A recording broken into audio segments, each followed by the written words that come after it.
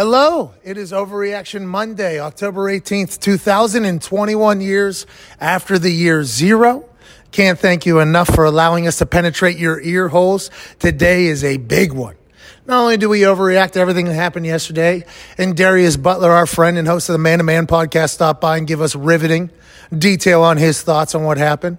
AJ Hawk is here. The boys are on fire, but also Ricky fucking Williams, dude. Let's go. Can't thank you enough for allowing us to be a part of your day-to-day. If you enjoy this show, by the end of it, please be a friend, tell a friend. If not, just act like it never happened. Let's get to it. For a day that we like to call Overreaction Monday. Oh, yeah.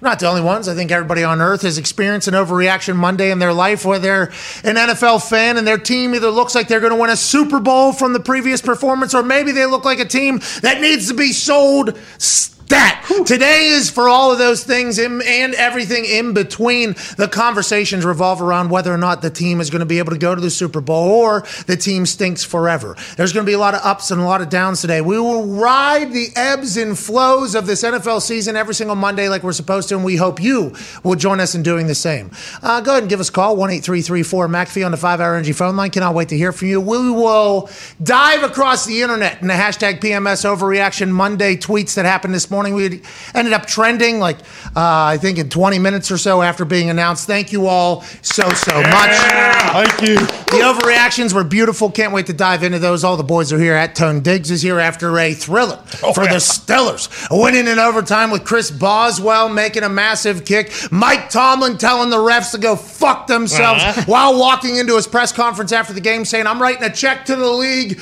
tonight. I'm going to go tell the truth. He called it an embarrassment. No matter what you call it, the Pittsburgh Steelers got a win over the Geno Smith-led Seattle Seahawks on Sunday Night Football. Tone Diggs, how do you feel about the Pittsburgh Steelers? Ben Roethlisberger doesn't seem to be completely dead just yet, pal. 3-3 going into the bye week. Couldn't have asked for a better situation after the start to the season. Ben was putting the ball wherever he wanted it at certain points in last night's game. And was it against potentially the worst pass defense in the NFL? Yes.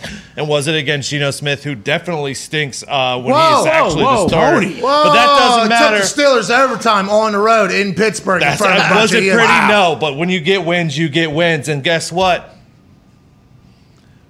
Browns are in fourth place in the AFC North. Tony. We will get to the Browns. All right. And I know Tone was excited to get to that whole, hey, we won, but it's not about us. Team didn't play. It's not about us. Let's go ahead and remember that the Browns is what Tone Diggs wants to say, and I don't think that's the case. Baker Mayfield separated his shoulder again, dislocated his shoulder again. OBJ's playing for the first time in a while. He got hurt again, came out and battled through it with grit. They don't have Jarvis Landry. He's out immediately before the game. I thought he was playing whenever I decided to pick him, pick the Browns to cover or beat the Arizona Cardinals, who had no coach, no offense coordinator, no problem, as Kyler Murray absolutely sliced and diced and Nuke had his way. I mean, it was A.J. Green scored a touchdown. That Cardinals team looked great. The Browns, not so much. The Browns are going through some stuff. There's no reason for you to talk as much shit about the Browns as you were talking, even though the Steelers may be all the way back. Ooh, that was the first time I've talked shit about the Browns this season. I just had to get it off my chest. Yeah, you had to get it out there early. Had to say, hey, listen, we were doing a lot of talking about the Browns being all the way back. The Browns won a playoff game against Pittsburgh Steelers last offseason. The Browns starting out hot a little bit. Let's go ahead and remember that right now, although Jarvis and OBJ have played next to no snaps together on the same field at the same time, which is a massive investment by the Browns, and they haven't had them both at the same time because of injuries or whatnot, they are back at the bottom of the AFC North. And the Cincinnati Bengals, a team that everybody thought they potentially stink because they have no indoor practice facility. Their team doesn't invest in their team to be as successful as other teams. They go up to Detroit and embarrass the Detroit Lions. Oh, yeah. Right in front of white boy Rick's face. Unbelievable. Messed up. White boy Rick was screwed over by the city of Detroit so bad that he had to spend like 30 years in jail. His life, by Detroit standards, has been terribly unfair. Yeah. Then he goes to a Lions game yesterday. Foxy's friends are taking Snapchats and videos of him all over the place. And I couldn't wait just to see what the Detroit Lions did for old white boy Rick, especially against the Cincinnati Bengals after a week where your coach cried and emotions were potentially high. And white boy Rick's out of jail. And here we go. Everything's potentially happening. There's no halftime speech by Sheila Fordham for her to get booed by everybody. Right. And you guys just got dog-walked and ragdolled by the Cincinnati Bengals. I'm afraid after after yesterday, before yesterday, I did not think we're the worst team in the NFL. Now I'm starting to think we have to at least bring the conversation up, and it is Overreaction Monday of a potential 0-7. Yeah, you guys stink, okay? Yeah, and Jared Goff seems to stink. The team seems to... Right now, this is Overreaction Monday, so let's say all these things. The Lions stink, Yeah, okay? stink, yeah. They stink. Fire MCDC. What? That's Do right. watch your My mouth. show doesn't do that. That's right. Coach's player getting his boys ready to play. Hey, Dan, you're 0-6, pal. Figure it out. The last time the Lions were 0-6 was the year that they won 0-16. So no. the track record would say that if you have this record, you're on track to potentially lose every single game. But I wasn't talking about the Lions in this particular case. I was talking about the AFC North, which is hot in the kitchen because what the Ravens did to the Chargers yesterday, they dog-walked and ragdolled the AFC West, which is supposed to be the most powerful in the AFC. Yeah. They beat the shit out of the Chargers. People are now saying, are the Chargers dead? Did they peak too early? Or is it just the Ravens on this particular day when the Chargers didn't show up? They did show up and dominate. The AFC North is a problem. We talk about the NFC West. I mean, no Russell Wilson, so I guess it's a much different team. Yeah. But you talk about all these divisions. The AFC North is a problem. Pittsburgh Steelers are getting back. The Ravens are all the way back. Or the Cincinnati Bengals seem to have a squad. Now, what will happen in the winter when they can't get the extra reps without the indoor practice facility? That's a good question. I mean, people will ask Joey Burrow and Jamar Chase, who's pancaking DBs on runs. Killing them. Jamar Chase outpacing Justin Jefferson last year. Yeah. Remember how great Justin Jefferson was last year? Like, hey, this might be the greatest wide receiver rookie season we have ever seen. What he's doing, the intangibles, Jamar Chase is outpacing him. So Jamar Chase playing him, and then the Browns out there, they're going through it right now. Their starting quarterback was playing. It's not like now he was injured, he was hurt or whatever. They got to go through a lot. That'll be a storyline they'll have to continue. Now, let's continue to bounce around the NFL a little bit. When Foxy says that the Lions might be the worst team in the NFL, that's because Urban Meyer can win in the NFL in Europe. That's right. TBD on whether or not he can win in the NFL in the United States. Yep. Ears on the ground did say that he did get on the plane back with the team. Okay. Wow. Which is good news. Yeah. Jacksonville gets an early win over a team that I got thousands of dollars in futures bets on to finish either third or fourth place in the AFC East. And those bets, by the way, landed me right in the hot seat with Dolphins fans, the Dolph fam, the Fins Up community on the internet, where they were bashing me because I didn't have enough appreciation and respect for the Dolphins. So much so that Dolphins fans actually made me respect the Dolphins more because of their passion, because how happy they seemed to be with how the team was doing and where they were going, knocking Kyle Van Noy for being a terrible football player. We don't need him. Making fun of all the other decisions that other teams have made. This is now the Dolphins' time in the AFC East. And now the Dolphins are the team that handed Trevor Lawrence and Urban Meyer their first ever win in the NFL. And although Tua was back, I mean, all hell has to be breaking loose down there in Miami. Gumpy, what's going on? I thought we were going to be good this year. I was bullied on the internet because I thought we were going to be good this year. I changed my mind on the Dolphins after getting bullied on the internet about the Dolphins. What happened, Gump? Yins stink! Yeah, that's why it doesn't matter how many draft picks you have if you don't know what the fuck to do with them. Chris Greer stinks. Van Ginkel cannot tackle anybody. The guy was supposed to replace Van Noy. We got rid of Lawson. We had a good team last year. Even the punter. We got rid of our punter who was very good for no reason. Heck, yeah, he's on the Bills now. Yeah. He'll play tonight. Yep. Chris Greer can get at. He's done. All right, I don't know who any of those people are, but I do know that Dolphins do not look great, and it doesn't look like it's getting any better. Tua had signs of greatness, though, and then signs of being a young quarterback. Remember, last year was his rookie season, but he was pulled in crucial moments for somebody else to play. That's right. So I think there's still a lot to be learned about that team, and I didn't plan on talking about Miami or Jacksonville because at this point, week 6, everybody knows nobody cares at this they're point. dead. I mean, hopefully they'll be able to get back. And once again, Overreaction Monday is how it's got to be. But the big storyline of the Colts are back. Shout out to T.Y. Hilton coming in, being a whole new team. As soon as T.Y. Hilton enters the stadium and it's announced that he's playing, the energy level just gets infectious. T.Y. Hilton got the first pass, probably opened up coverage for Michael Pittman Jr. Paris Campbell scored a touchdown. Jonathan Taylor's fucking believable at football. Last year, we didn't get to see as much of him because there was a rotating cast in the backfield. This year, it is his backfield. He is the running back. He catches the ball out of the back. He runs. He's a monster. He's a beast. Colts defense got a bunch of turnovers on Dougie Mills, but it might be the Texans. We don't know if it's the Colts, but it was great to see the Colts and T.Y. Hilton all the way back. Might change the future of that entire team, but the big story out of yesterday is a man who earlier in the game scampered a little bit and looked faster than fucking Tyreek Hill did. That's right. Okay, so much so that while I was watching, I was like, yep, is that guy faster than fucking Tyreek Hill? It was Aaron Rodgers. Then all game, it seemed to be a little bit chippy between Aaron and Chicago. Oh, yeah. Normally, Aaron, a lot of laughs, a lot of smiles, lots of pats on the back because a lot of the players, I think, like say, hey, this is OG Aaron Rodgers here. Seemed like it got a little bit chippy, almost like Nagy was like, hey, although he's complimenting our fans and he's complimenting the rivalry, let's never forget, this guy has put us through some hard times. This guy's the reason why Chuck Pagano retired. This guy has not been nice to the Chicago Bears. And it got a little chippy. There was some hands and face. There was pushing. There was some late hits. There's a little bit of this. So after Aaron Rodgers scampers into the end zone, looking like a freak athlete, stumbles, rolls from a late hit, hits one of the best belts I've ever seen. Yes. We're talking about the biggest belt celebration in the history of belt celebrations. Yeah, massive. Then all of a sudden he turns around and in his words, he saw a lady going, hey, fuck you, Aaron. And Aaron goes, bitch, are you kidding me? And he said in the press conference that he blacked out. He doesn't remember what he said. But Bakhtiari and many others have confirmed that he said, I've owned you my whole fucking life, like right at this, like, and then all of a sudden, I feel like with the boys around, and then some other people pointing,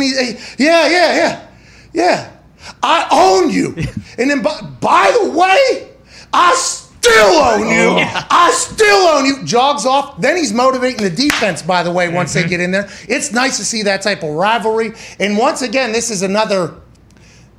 Quite a fuck you to the people that say he has no passion, he does not care at all, because he's always so in good spirits and excited. I loved everything about this. I loved the big belt celebration. Once I thought it couldn't get any better, I hear him screaming, I still own you, to the fans. I'm like, this is awesome. This is the universe, that I want to live in. When Aaron Rodgers, who feels a little bit slighted by somebody, says, hey, you know what?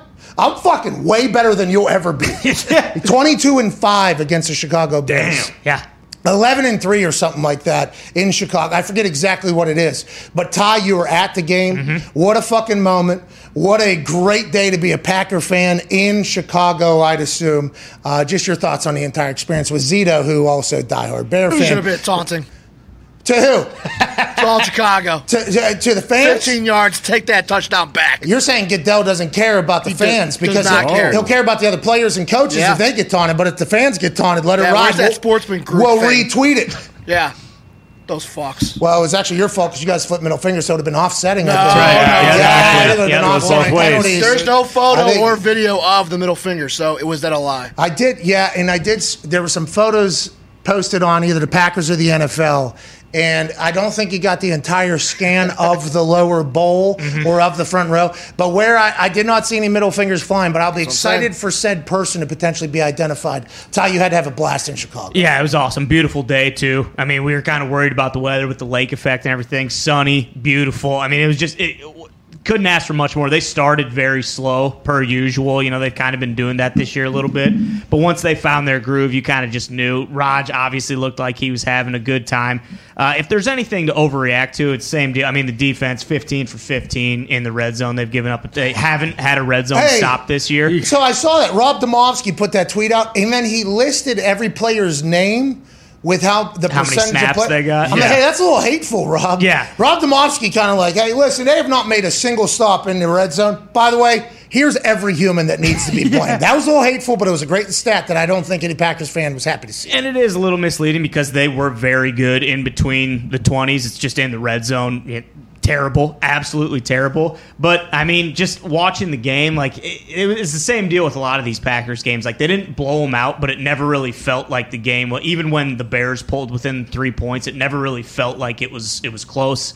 Aaron owns Chicago. He always has. He always will. And, it wasn't going to be any different on Sunday, and I'm just glad I got to watch it in person. Thanks to you and SeatGeek. No, it was awesome. shout out to SeatGeek for that. I'm happy you guys all went up there. I'm happy you had a great time, as opposed to what we were a little bit worried about. If you got a couple whiskeys in you, a couple beers, what? Then some bad things start happening on the field, and then all of a sudden you start going, "Oh, Chicago fucking stinks!" And we've seen videos now. There's videos surfacing from the Vikings-Panthers game where one particular old white got his shit sent after a minute and a half of antagonizing against a lady, and who knows what happened beforehand. But there has been people's faces getting knocked off at these games. I'm happy that didn't happen to you. Zito, very amicable. It's gotten worse, too. There was this Bears fan that was punching a steel barricade. He was so pissed off. Oh, so Bears fans are actually mad at the stadium. Yes, they were. They're mad at the organization. They're not necessarily mad. A lot of Packers fans that look like that. A lot of Packers fans. Like a lot of Packers fans. A lot of Packers fans. I don't know. Whenever they zoomed in, I saw a lot of green throughout that game. Oh, yeah, for sure. And even, I was very surprised. The area we were in, people were very amicable. It's like, as things started to go and the Packers started to pull away and you knew they were going to win, all the fans around us were like,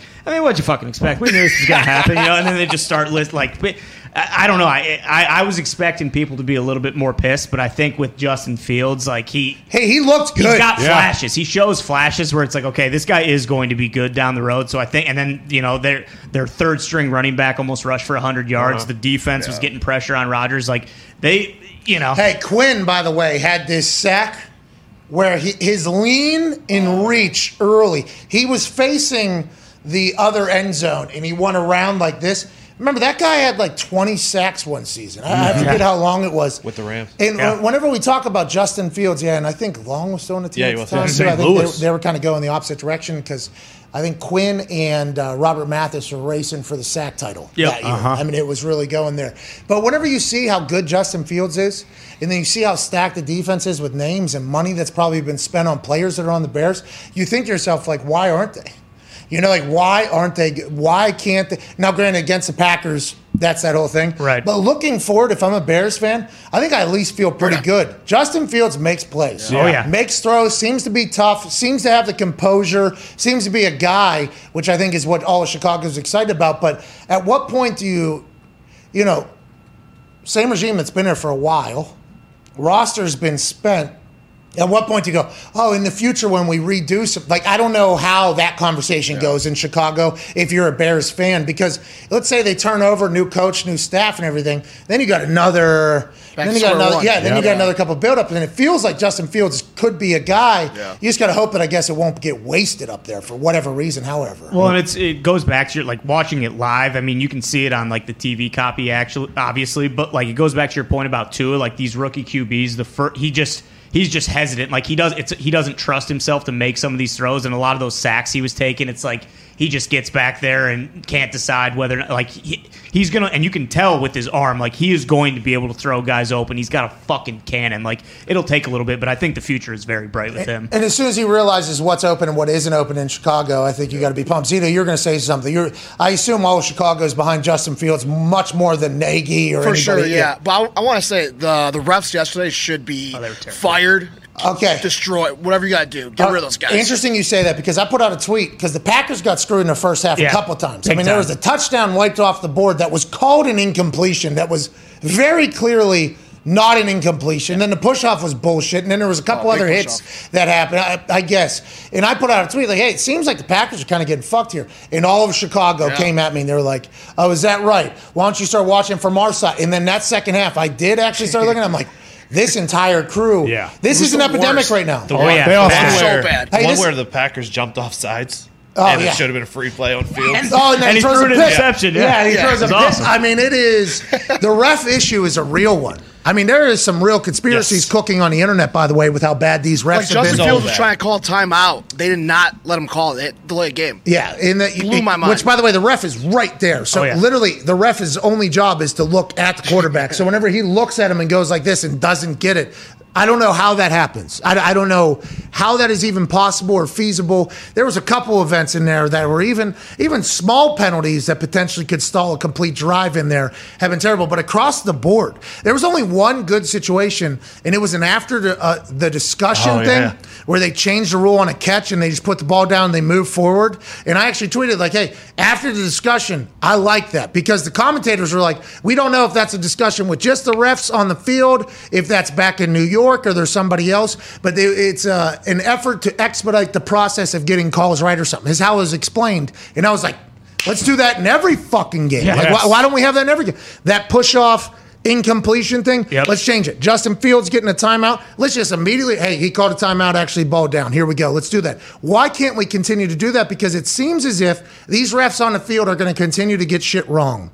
So what does that mean? Well, we need to invest then in some people that can oversight, that can look in this and expedite. They said they already have it in there with the after discussion. They said there's already a way for somebody to correct it and for them to move on quicker and kind of do their thing. Why aren't we doing that across the board? Because there was refs yesterday fucking up games all over the NFL, and it's a real fucking problem these days. It's terrible, and I still think the most egregious one every single week is the roughing the passer. I know people don't want more reviews, but I feel like the roughing the passer should be reviewed. There was a call, I think it was Browns it was the Cardinals and game. Cardinals, Yeah. where they barely touched Kyler Murray, and they call it a roughing. It's so bad. Brutal.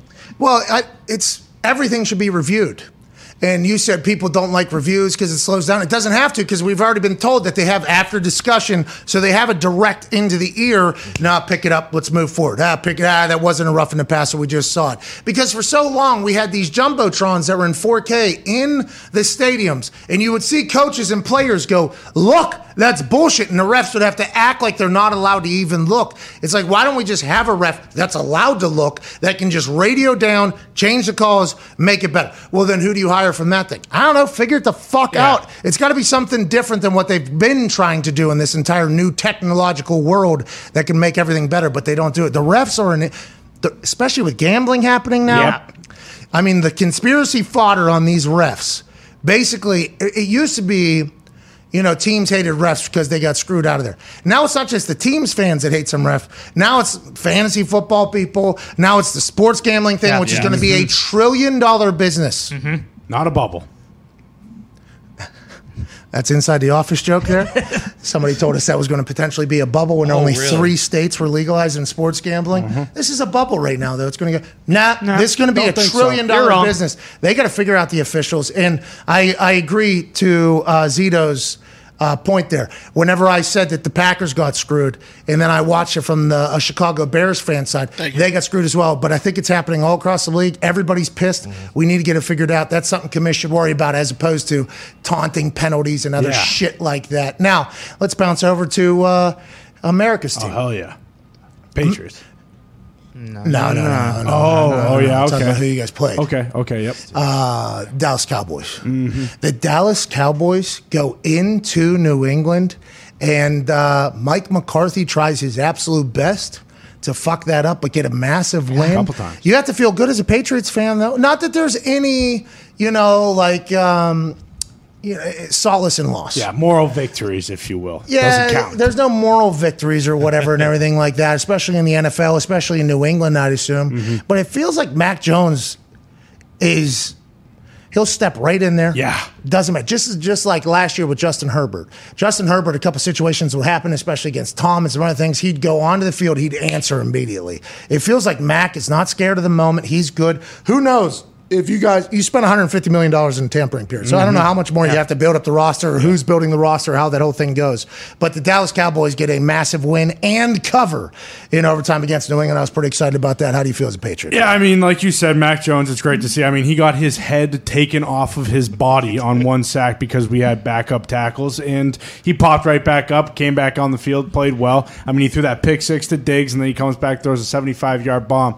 And to your point about going... Hey, Trayvon Diggs. Oh, man. He's a ball magnet. He's very good at football. I had a wild 5 minutes with Trayvon Diggs. Yeah. Because Trayvon Diggs, he's uncompetable right now. He has 7 picks through 6 weeks. He was tied Rod Woodson, but just last week he was ahead of everybody else. So Rod Woodson must have had like a 2-3 pick game early in the season. That's just because last week he was the only one that had ever done something. Then this week he's tied with Rod Woodson. Rod Woodson, by the way, stud OG, Steeler Raider, Love that man. Great company, great conversation to be a part of. Then all of a sudden, the next play, he's a part of chasing down somebody. Probably safety's fault. Well, it was a double move, and he got beat. Yeah, but safety's probably there to cover him. I believe safety actually had eyes on him. Safety gets flat-footed, gets run by. So Trayvon might have got beat there, but I think he wasn't necessarily the only one that was supposed to be covering O'Borner or whatever. But boy, what a wild run. And that's what a lot of people on the internet said to me.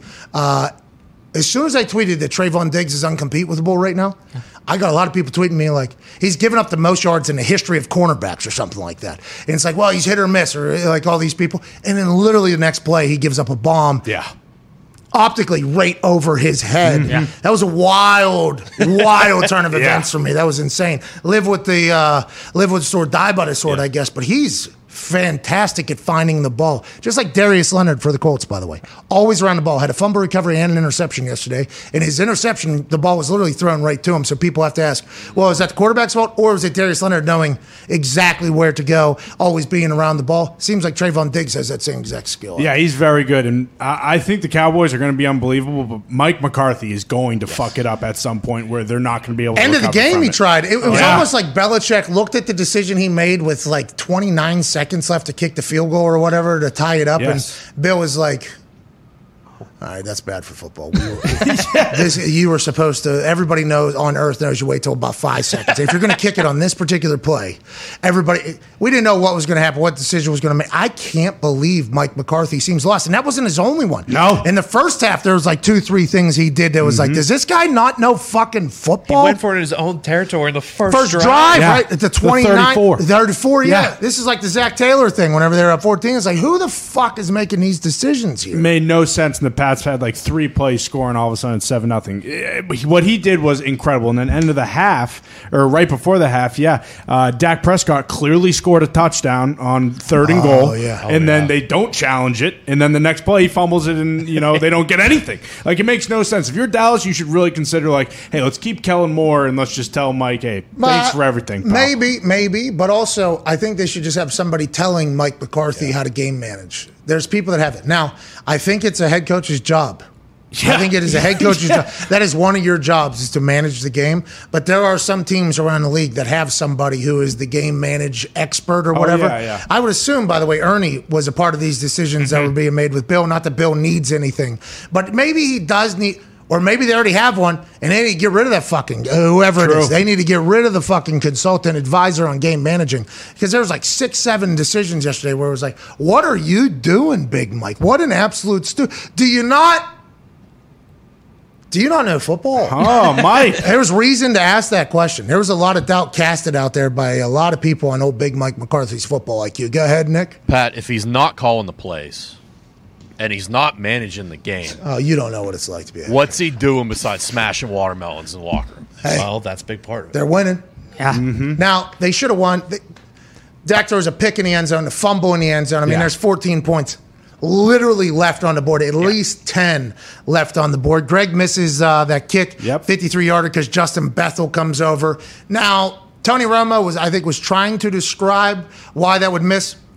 I think the easiest way to describe is if you're going to kick and in your view you see somebody much closer than ever, I think it's natural that you're going to either try to go around, and I don't know if Greg did this on purpose or not, but you could just see how a sublime, I don't know. You can see how his mind would mentally want to be like, we got to get a little bit left. You see it all the time where pressure does affect kicks. Even if they're not getting to the ball, just getting in the eyesight and being closer is something.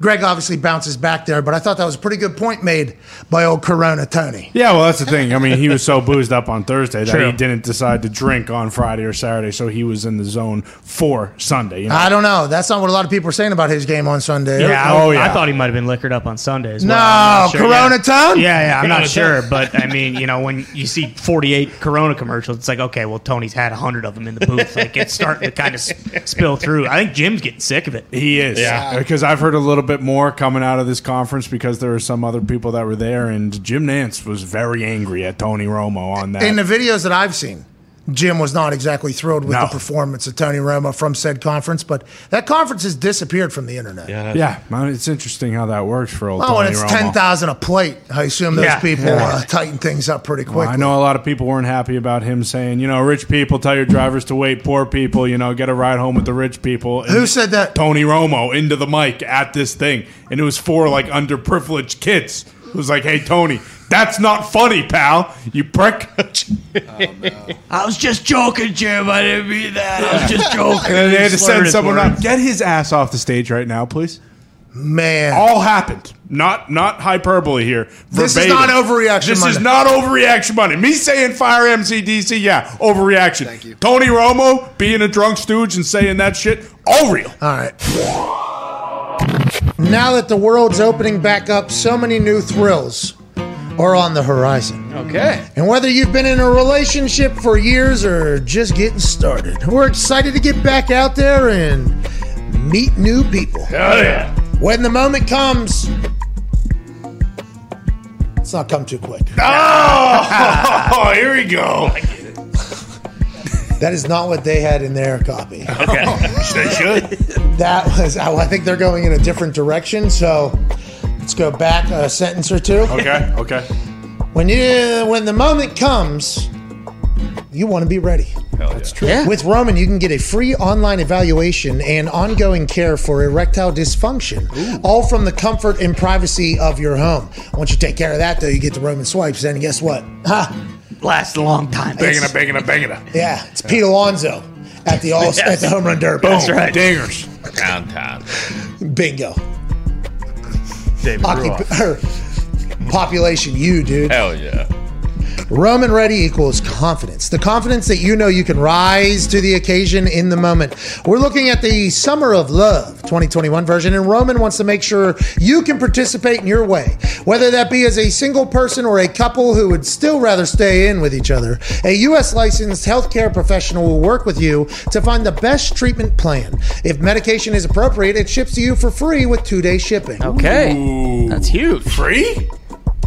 The shipping's free. Wow. I believe, not the medication. Free No. 2-day shipping. Yeah. Go to GetRoman.com/McAfee today, and if you're prescribed, you can get 50% off your first month of ED treatment. Okay. That's GetRoman.com/MCAFEE. And if you're prescribed, you can get 50% off your first month of erectile dysfunction treatment. Make sure you're ready to have confidence and control this summer. Roman ready. Connor at Ty Schmidt. Diehard Packer fan, obviously got a chance to go up to Chicago and watch Aaron own the Chicago Bears and tell the Chicago Bears that Aaron Rodgers owns the Chicago Bears. At Boston Connor, got a chance to watch the Patriots lose to the Cowboys in a thrilling fashion just yesterday. The Dallas Cowboys leaving a blatant 14 points on the board in the end zone with timely turnovers for the New England Patriots defense. Still an absolute banger of a game. The Patriots, this record might end up not being great over there, but it feels like the future might be bright with Mac Jones under the helm. And obviously, Ton Diggs is here. Pittsburgh Steelers are all the way back. Ain't that right? Love Sunday night football games. How come? I don't even think there should be 8 o'clock football games. I think 1 and 4, and then let's just fucking I go agree. to bed, okay? Let's do 10. And then Let's do 10, 1, and 4. Because at 10, the Rams had to play at 10 a.m. Sure. The Chargers had to play at 10 a.m. Two very different outcomes. You're making teams already play at 10 a.m. there. Now, all the players in the NFL right now are looking at me as somebody who, a majority of the time, I feel like a large majority of the time, I'm on their side. Okay? I'm going to go to bat for them all the time. Pitching at 10, this is something if I was playing, would have been the loudest person against. But to your point, what you're saying is a selfish fan now.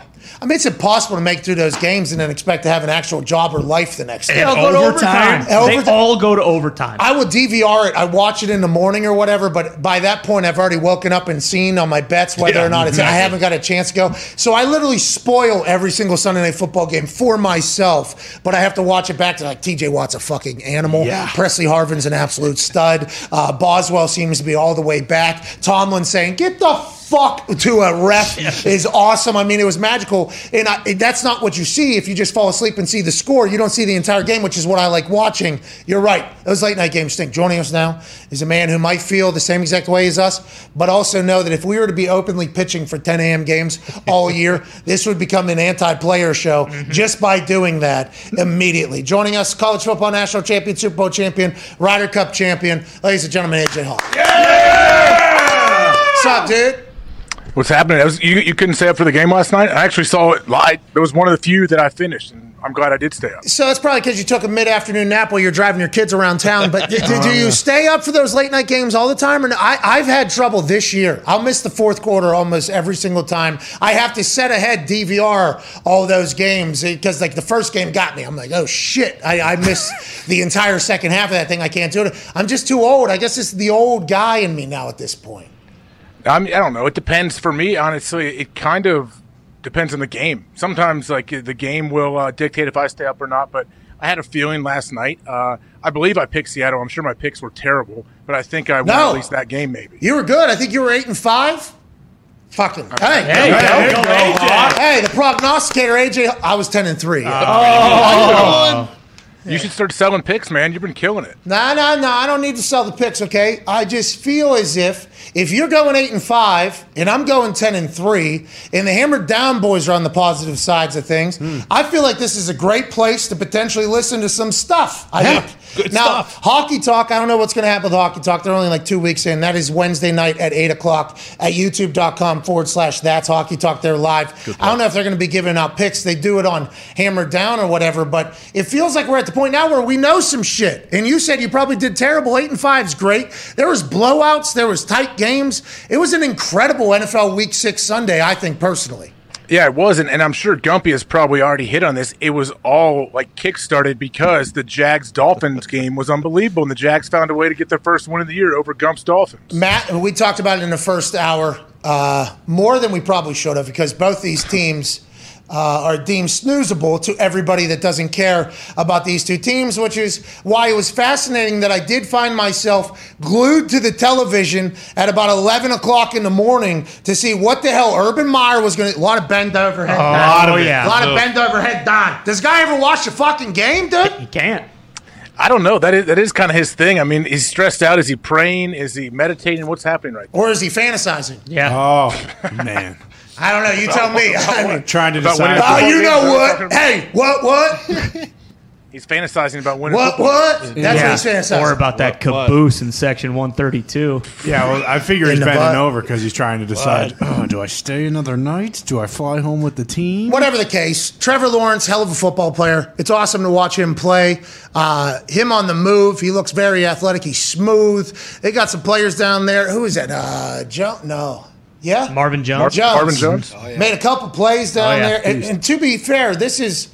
Since our Thursday night football game, this is the only time I've seen them on TV. I've seen more Urban Meyer at his chop house than I've seen Jacksonville Jaguar football. That's right. Okay, so this is coming from a very ignorant state of mind or whatever, and they have a terrible kicking situation, I guess. Lambo is very good. I don't know what happened. He probably got fed up with the whole situation mentally. He said, "Get me the hell out of here. I'm going to start missing kicks." I don't know what happened, whatever the case is, but I enjoyed watching that game. Tua had, glimpses of greatness, had a couple bad decisions that were made. And then obviously anytime you need a 54 and a 52-yarder back-to-back to win that thing, I'm going to enjoy the hell out of it. That was a great London game, I think, to start the entire Sunday. Other than that, your big storyline coming out of yesterday is that the Cowboys get a big win in New England, which Connor told me during the break. Yeah, it's much different playing in New England now. They're 0-4 at home. Okay, so that whole Foxborough thing, which I experienced. Yeah, Tom Brady's not there anymore. Yeah, so now we do have an answer, it seems like, on was it Bill or was it Tom? Seems like the home field, not in the whole thing. It's both of them, but yes, Tom is making the plays. In the home field advantage situation, it was also people potentially over-preparing for Tom Brady, or Tom Brady potentially being this mythical figure that maybe just... He already has a step up on a lot of teams coming in, because a lot of the teams coming in, all the defensive players are like, man, I grew up watching this dude. This is Tom Brady. And then they're already behind a little bit. What's that called? Mystique, right? Yeah. The mystique of Foxborough was always talked about. It was very hard to win up there, and I was very pumped for the Cowboys going in there, especially in the way that they did. They covered. Let's fucking what a game! Go, dude! Are you kidding me? Like that game, I thought it was ended multiple times. Like that was awesome. Me too, especially with the 2 timely turnovers by that Patriots defense. It felt like that was maybe a game like, oh, of course, this is how the Patriots win.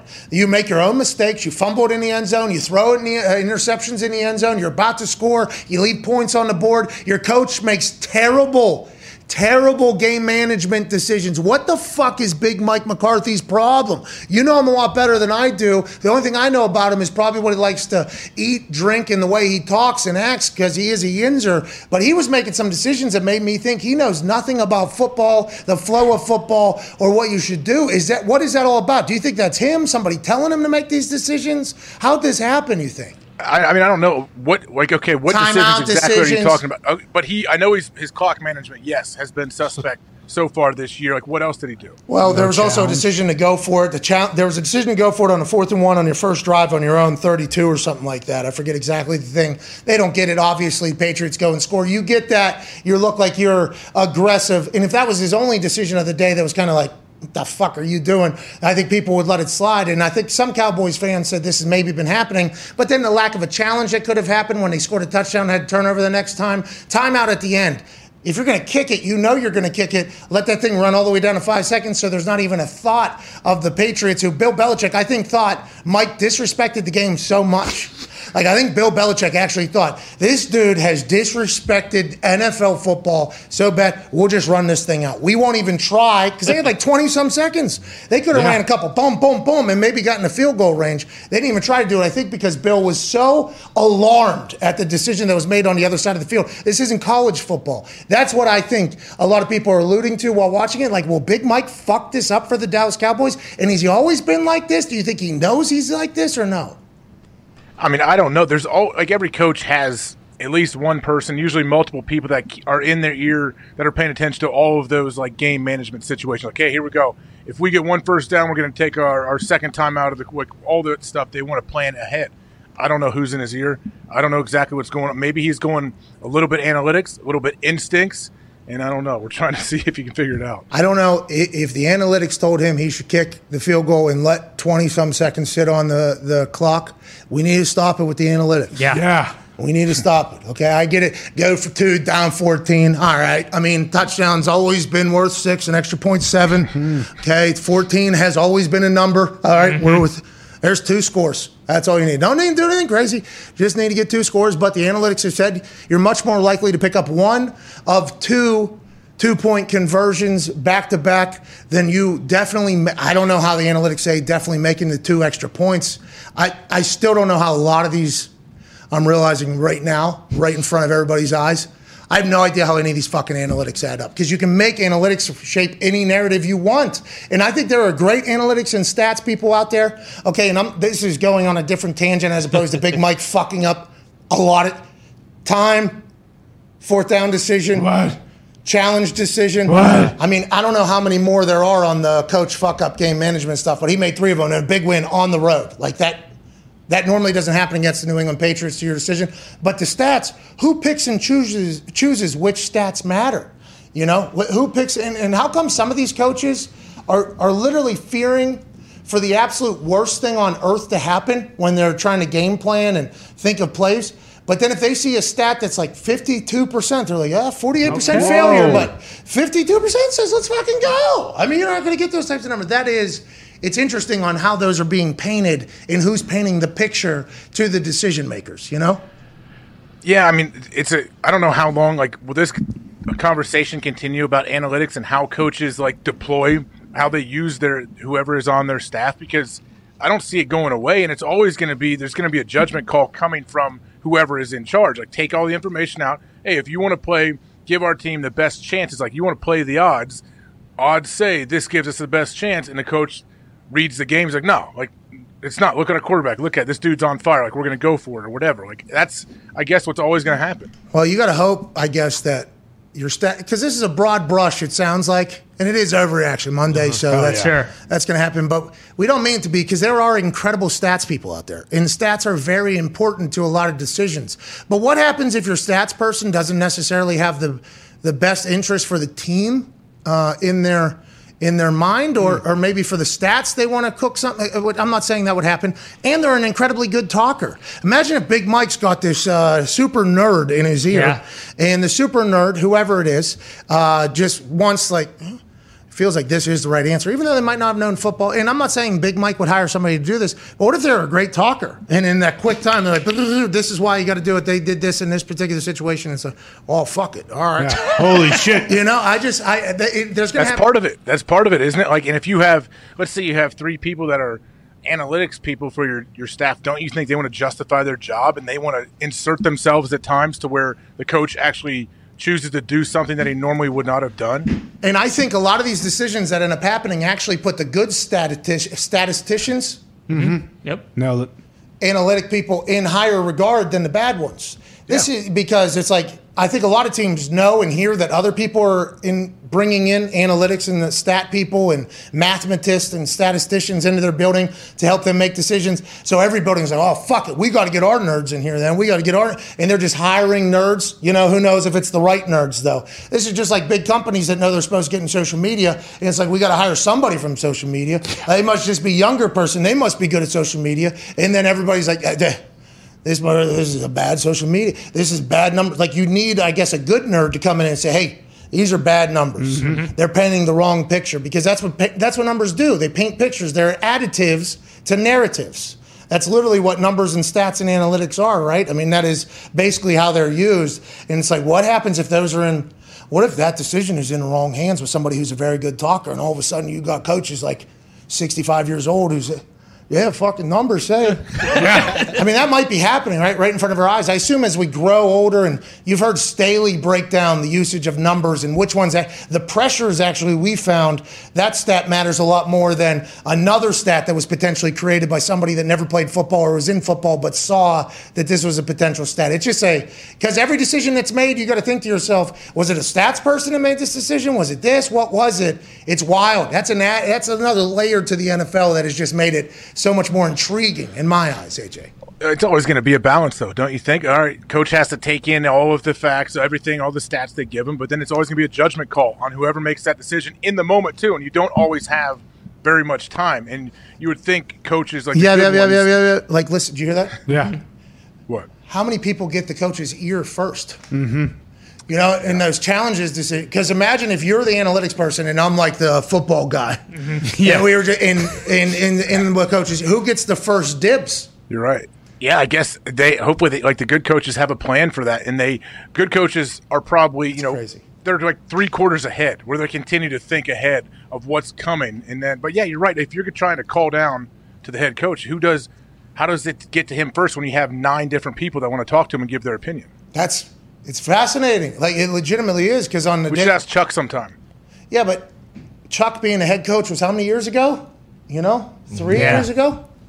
I'm not saying just analytics, but just 60. Coaches in general. Like, how do you know does D coordinator get the first dibs? Like, who gets first call to you? Oh, for challenges and shit like that. If like these guys up top, they see it, but Chuck hasn't said, like, hey, what do you guys see up there? He's talking to somebody else. Other guys are calling in. Who gets Chuck's ear right away, and who's like put on hold 3 coaches back? It's interesting. You brought up Brandon Staley. Yesterday I was watching the Ravens and the Chargers game. Now, the Ravens were the better team all day, so I don't know if it makes a difference, but 14-0 first quarter. Brandon Staley goes for it in his own own half of the own half. Obviously, they don't get it. Ravens score. Then he's down in the second quarter. It's 24-7, I think. And he also goes from his own 19. Doesn't get it. Obviously, the Ravens score after that, too, and that was the game. End of the game. Yeah. Game is over. Do the stats indicate that, or do they just show, one particular time they didn't get it? Does it then show, game's over now, too? Does that count as, maybe 3 in that particular one there? Or, it's fascinating in the game that anything can happen, that trends are always going to be a thing, but unless something's 100-0, I honestly don't know how you can believe anything. Let's move on. AJ, the refs stink, dude. It is worse than ever before. That Packers-Bears game, I put out an early tweet that the Packers got fucked, which they did, to be clear. Oh, yeah. They did a couple times. More. But to Zito's point, it did seem like the Bears were taking an equal share of fucking from the refs in that particular game. And that wasn't the only game, AJ. It was across the entire NFL. This is continuing to be a conversation piece here on Overreaction Monday. They had an after-discussion situation that happened on a field of a national game. And I think it was the Sunday Night Football game, actually. After discussion, they decided to change it from a non-catch to a catch. They moved along. The commentator, who was Tirico, interesting game, him and Collinsworth. He immediately described that they don't know if that's a conversation with just the refs on the field or if New York's involved or if there's a sky judge type thing looking at that hawk cam or whatever, hawk vision that we talked about them using before. And they picked it up. They moved forward. There was no to-do, no conversation. And I was like, why aren't we doing that in every game, AJ? What the fuck is going on? Why is that not everywhere? When we talked about this months and months ago, I feel like we both said, hey, if they in New York, whatever, if they see it, if they know what it is, they just need to radio down and let's go. Let's keep it moving. If it's that obvious, maybe is that what happened here, I guess? And why can the league, do they not say that they are being advised from New York on calls like in real time when they're not looking in their little baby monitor that they check out? It was, by the way, that one we saw in that college game was absurd. We were in Jerry World. Yeah. He's looking at this thing. That thing has a 95-yard, 8K, award-winning, headline-making jumbotron that every player that plays there that's on the sideline, instead of watching the game, is literally just watching up at the sideline. And the ref was reviewing something, looking at this little tiny monitor, and that thing was just staring right over his head. That was the first game I ever got a chance to call. It was with AJ and Sean. Sure. Oh, AJ. Come on, our play-by-play. Dude, I was trying to come up. You're terrible, He was man. a good guy. He does the Hornets basketball? Pelican. no. Sean Kelly. What's your Sean deal? Kelly, yeah, Sean Kelly. Sean Good. Kelly, yeah. Sean, what'd you say? I said said Sean. Sean, yeah. And you said, said sure. Yeah, I guess. I don't know if I can remember talking to I that was guy. thinking about something else. Anyways, he was a good guy. We only encountered him one day, though, so I don't think... He was awesome. He was I don't great. think he would expect you, but we immediately, as soon as that happens... Why is he not looking just right up there? And then we get signaled in, by the way. Take it easy on the review conversation. Okay. Then they zoom out. And it's a lot of people dressed like seats here at this. Yes. And they're like, please keep it. Please don't talk about the amount of people that are here. Okay. All right. This whole thing. But you're right. The review thing has always been a problem optically for me because they go into that tiny little thing. But Mike Tirico, in the moment, actually said, we don't know if they're just talking on the field or back to New York. So I don't think we knew that until that particular line was stated, that New York was maybe dropping in on the conversation. To be clear, I like it. I hope that continues to happen. And why does it have to be in New York? Have somebody in the goddamn stadium in their own little suite or box thing with that Hawkeye vision that has every single angle that the television production company, whatever, is shooting right on cue, with an Xbox being able to review it just like they did in XFL. Why are we not? I thought that's what we were doing. So they said that they did do it in a game. How is that not happening on the push-off feed inbounds in Green Bay? How is that not happening with the timeout with Justin Fields? How is it not happening everywhere? I just don't understand how it's not happening everywhere if it is happening in one place. The refs stink. Let's help them out. It's not their fault. Everything's moving very fast. Big people hitting people. It's a physical sport, but there's penalties against physicality. It is tough. We have the means to help them. Why don't we do that so these people don't continue to get their lives threatened, booed out of stadiums, changing games? There's a lot of money being bet. Why is that not happening, AJ? Are they trying to protect the refs? Or are they trying to say, like, the refs don't need help and you want to keep it, like, part of the game and you don't need daddy watching over top making decisions for you and them looking? Does it, like, does it take power away from them? They don't feel empowered to feel confident making calls if they know everything could get buzzed in their ear right away and they're not really doing anything there? Well, then just have a bonus or a score system set up so we can find out who the best ref is, so then they can turn it into a competition as opposed to a slight. You know, They do, though. They do Public. grade them, I guess. What's Scoreboard. that? Public.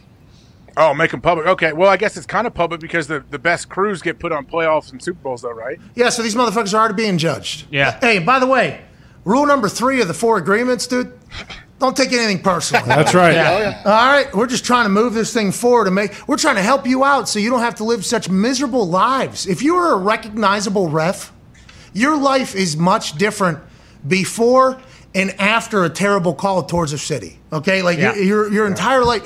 Why not just give them at least the opportunity so we don't have to talk about it all the fucking time with like, hey, this team got screwed, because once again, there's going to be trillions of dollars in the sports gambling business world, okay? Yeah. Once all these companies go public, and who knows what that means, by the way. Nobody does, okay? Nobody knows why and who goes to what they go. And we're only at, 10 states or something like that? There's still Lots going to go. There's going to be the amount of money that's going to be on games, especially with how much more enjoyable games are whenever you have 5 to. My wife hit an 11-leg parlay yesterday. Yeah. 11-leg parlay.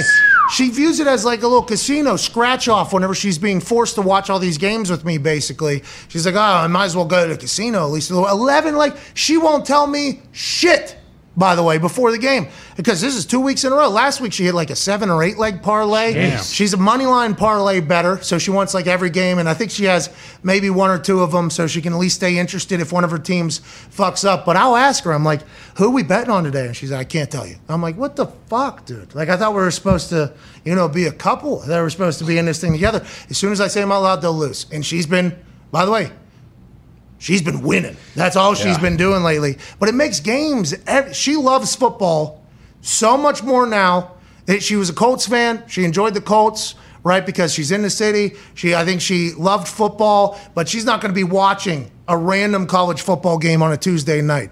Then all of a sudden, if there's some good boost that she sees, and there's a chance that some person from a school she's never heard of is going to hit, she's like, let's fucking go. Let's watch. I'm like, all right, I'm not taking that, but you can. Yeah, and she'll hit, and she'll win. It's just, once that thing opens up, now, granted, there's always going to be people that fuck it up, okay? And we hope you are not one of those people. Please do not abuse this, because abuse leads to restriction. And there's so many regulations right now trying to keep everybody to have it. What do you mean, though? You mean people spending all their money and going bankrupt and ruining their lives, or something else? Yes, and that's the difference, I think, between like the corner bookie and a couple corner books and like the regulated sports books. Because now, if you up your bet amount or do something that seems that they risk or deem risky or whatever, your account's getting shut down, and it's like you can't even get in without. Wait, what's risky? Like, what would be considered risky? So, like, for instance, I think that guy who had that massive parlay a couple weeks ago, he wanted to hedge against his bet. He was trying to bet $30,000, but he never bets anywhere near that amount of money. So as soon as he put that money in there, they were like, no way. We have no idea where this money's coming from, what you're potentially putting. So like the regulations are very, very strict. And once his gambling gets going, I think people are going to fall in love with it that never thought they'd fall in love with it just because it adds something to a game. And a buck, like my wife's betting bucks and winning like $60-some and stuff. Like it's just, it makes sports a lot better. As that continues to grow nationwide, they're going to have to figure out this ref thing. Hey, they are going to have to figure that out. Because you got some people pissed, but if you got blatant calls ruining games, which has happened. It's going to be dangerous. It's going to be very dangerous for these officials because you know how crazy people are, especially people that gamble tons of money on any sport. Yeah. So why don't we help them? Yeah, exactly. Well, you can empower them and also make their job easier by like, hey, I'll just call it this way. I know no matter what, there's going to be a review and it's going to be right. So even if I'm wrong on the field, I won't actually affect the game. And also, you should say, empower them enough to say with the open mic, hey, that last one was reviewed, by the way, and I was right. Okay. And then just go back into it, you know? I think the Texas ref this past weekend was very good. I wrote that note in my head to remind myself. He had a personality. He explained some situations that happened. Something happened where he was like, boom, this happened, so this couldn't happen. And then he just kind of, because you're managing the game almost, and you're managing expectations and what you saw. And I think he knew that somebody was going to question it. It was a potential intentional grounding is what it was. I'm remembering it right now. And the guy threw it into the ground, it seemed like. But number 18 was clearly there. But the crowd was rumbling a little bit. They were starting to get a little bit. So before they could even get too pissed, he was a non-intentional grounding because 18 was in the thing or whatever. And then he turned it off. And it was like, as soon as I heard it, I was like, that should happen more often. Like that is crowd control. That is like you're letting people know why you're making the decisions that are potentially fucking up the game, why you're doing it. I think that should almost be promoted. We don't need a full stand-up. Okay, I don't need a hot five. But if you want to at least elaborate a little bit on your decisions, I think that would help. Was he a younger guy? A younger-looking guy? I think so. Michael Vanderveld, I believe, is his name. Hey, get him in the big league. If old Vanderveld is the guy that it was that I saw, keep it going, dude. It was awesome. Well, and that's what, it's a problem when it's just an expectation going into every game. Like, hey, the refs are going to fucking suck. Every year it's like, oh, yeah, the officiating in this game or this game was bad. It's terrible league-wide. And AJ's talking about, the self-contained thing. It's not baseball where, a strike zone, every guy has a little bit different. When you're taking touchdowns off the board that are touchdowns, that can't fucking happen. So, if it means that you need the call to come down from New York or whatever, that's just part of the deal. These guys, what are these guys going to, their feelings going to get hurt because they look like idiots doing it? It's you make a mistake, you move on, you're going to get killed if it doesn't get corrected. You meant guys, by the way, as a... refs. Yeah, refs. Yeah, that was just because there are some incredible women ref, I think, that are actually... Bruce Arians was getting in somebody. It was a young woman was the line judge on his side, and I remember him going, and I almost wanted her to have. She did not budge, I was interested how that whole situation would go, because there are some people that are very mean to refs, very, very. A lot of people. Very mean to refs. I would say, what is it? 90-10 people that are terrible to refs compared to people that are just okay. I guess terrible compared to indifferent. That's basically the abuse that they get, pretty much. And I think that's why I always consider myself a pro-ref person, which is why every time I started burying Alberto Riveron, I never understood why everybody keeps saying that I am the loudest voice against the refs, because I think all the refs in the NFL that when I played understood that I was actually an ally of theirs. Hey, good call, this type of stuff I would actually treat. But whenever I see blatant mistakes, it's how do we not? Because that's how much respect I have for officiating. They are a big part of the game, and it never gets talked about. Remember, whenever we had the replacement refs there, that was almost league ender. Yeah. That was almost like a league ender. And it got to the point where I think a lot of people witnessed that, realized that, and then now we're right back to square one. And we need some people. Joining us now for the first time ever, a man who has been in my dream smoke circle probably my entire existence. Ladies and gentlemen, Heisman winner, founder of Heisman Marijuana. Woo. Ladies and gentlemen, NFL legend and icon, Ricky Williams. Yay!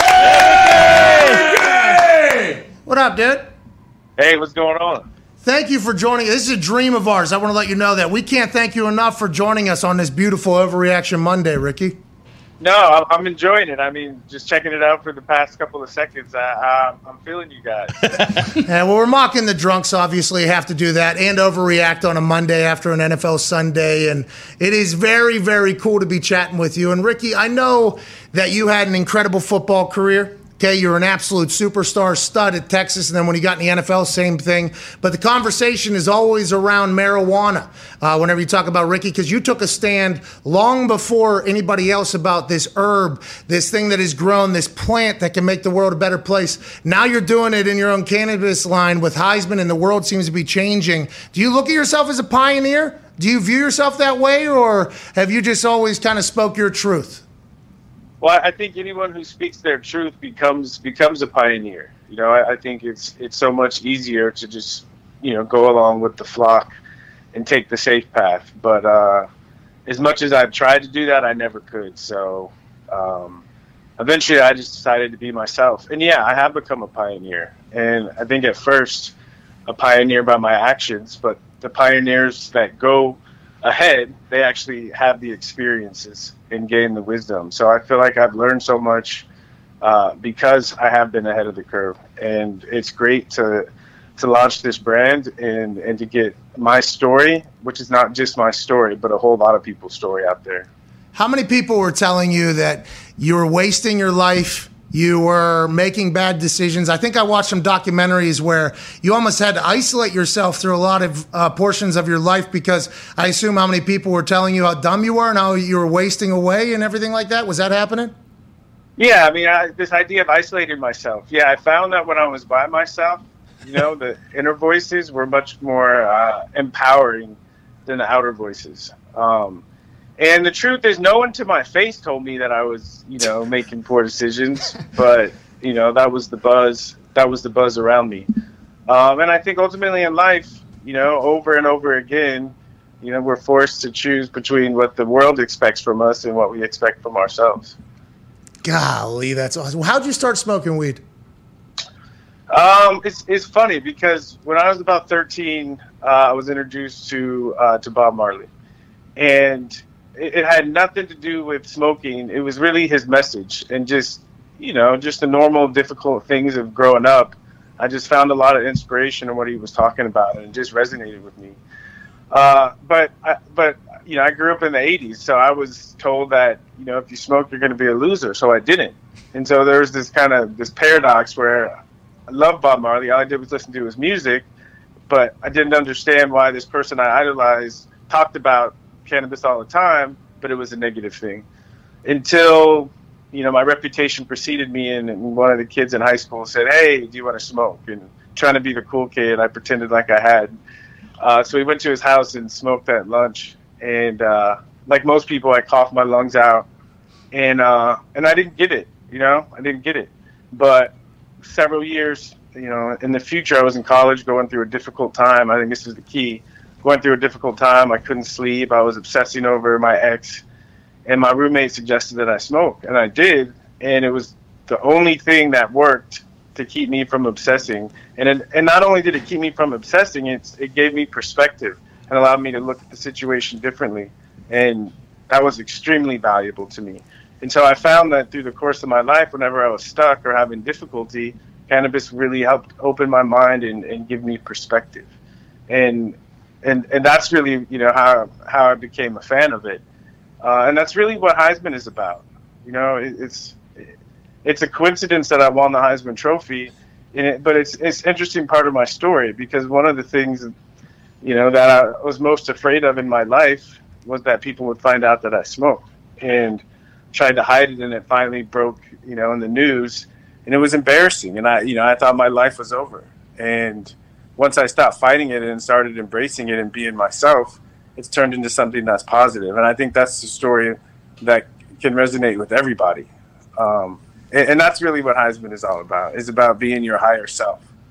Yeah, well, by the way, that was amazing. Jesus, that was awesome. I can't thank you enough for joining us and talking like that. But back in the day, and by back in the day, I mean like 10 years ago, not even shorter than that, marijuana was considered just as bad as every other drug in some people's eyes. It made no sense to me. I've always viewed cannabis as like a secret weapon of mine. It has made me better at almost everything that I have tried to accomplish while smoking cannabis. For you, did it make you a better football player, you think? It made me a better person, so this is interesting. I mentioned just briefly this idea of this battle between external expectations, internal expectations. And I think sometimes when we sell our soul for external expectations, we might have more what looks like success on the outside, but a lot of times we're empty on the inside. And I think the key to life is finding that balance. And cannabis helped me find that balance, where I was able to thrive in my personal life, in my internal life, in my spiritual life. And I was also able to have a lot of success as a football player. It took a while to find that balance, but I did. And so it made me, and it makes me a better person. They ask that question, like, are you happy because you win, or do you win because you're happy? And it's definitely the second one in almost every single sense of the word in life. And it's nice to know that you have found that. And Heisman has become, I assume, a passion project for you. Is what happens on the day-to-day? Do you still watch football at all? If it's on, but I'm so busy. I'm so busy with Heisman. And my passion project is a project called Leela. My day job is I'm a professional astrologer.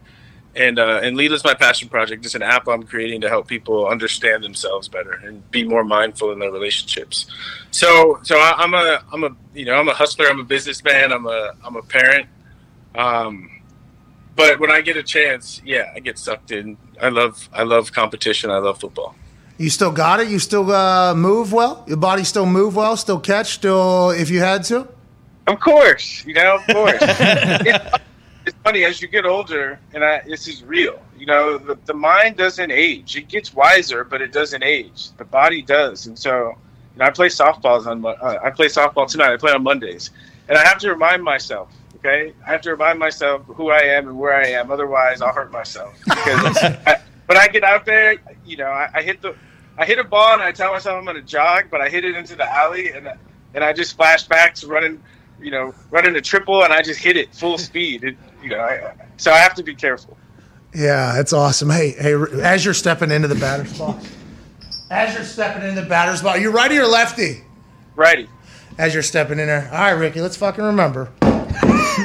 All right, this ain't Texas. Okay, we are currently an astrologer and a cannabis founding company. All right, let's remember that as we fucking. That is funny. Trying to remind us.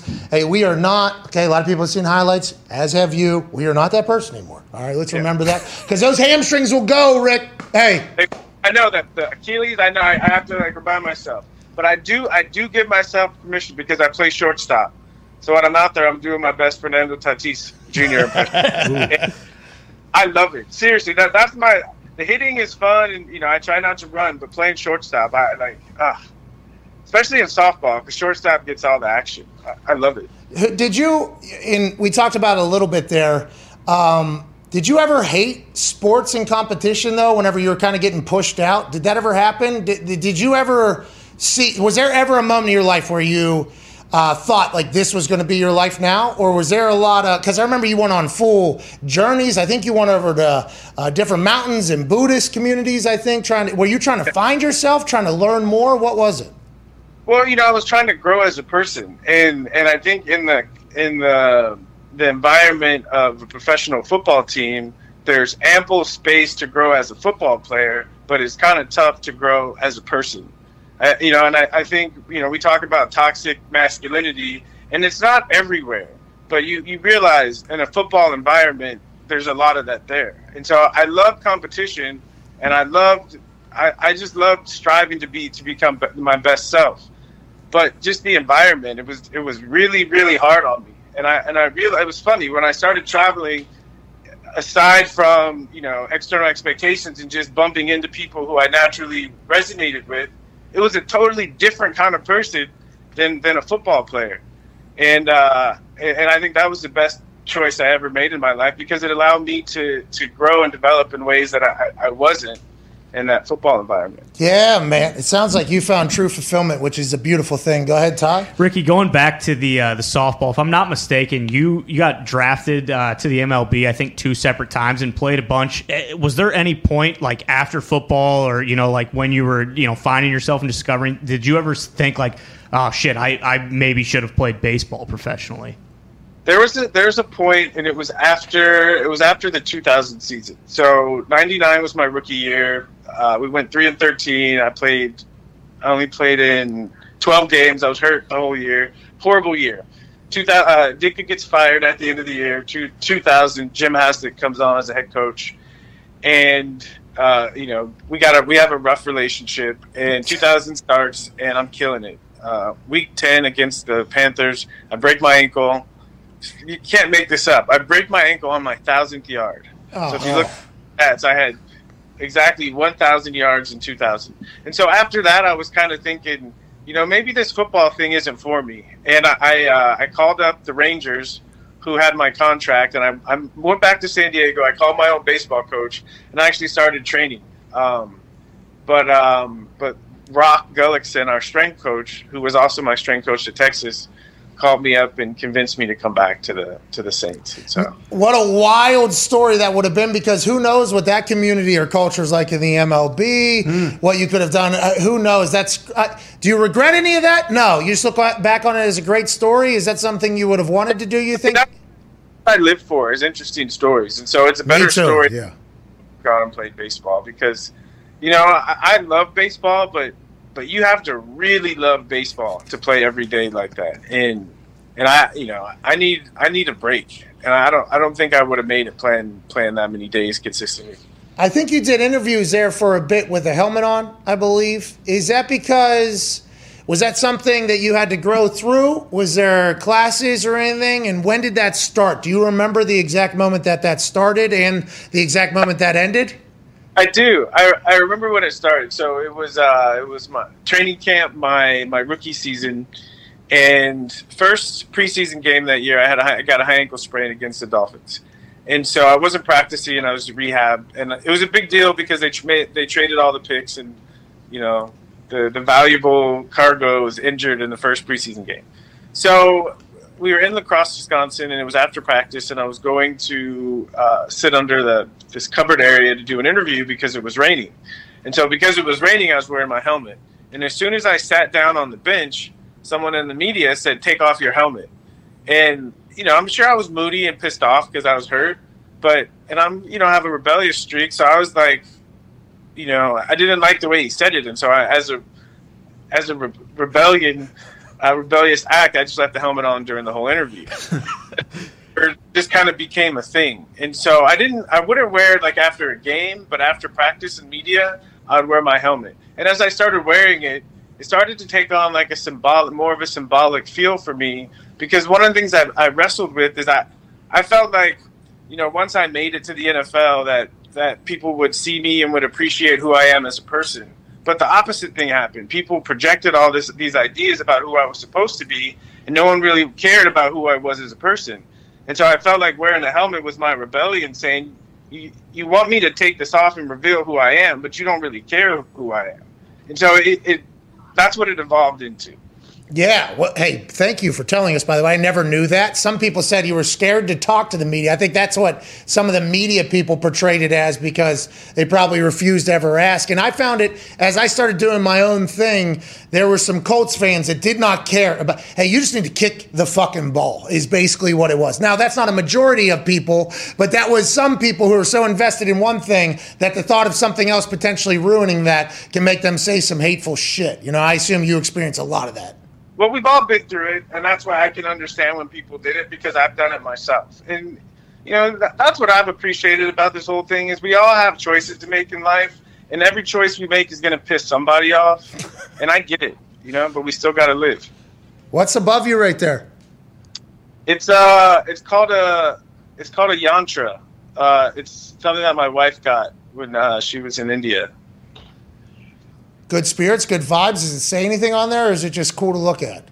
It's cool to look at. They use it for the idea is to stare at it and really focus, and then close your eyes and then see it. And yeah, it's a meditation tool.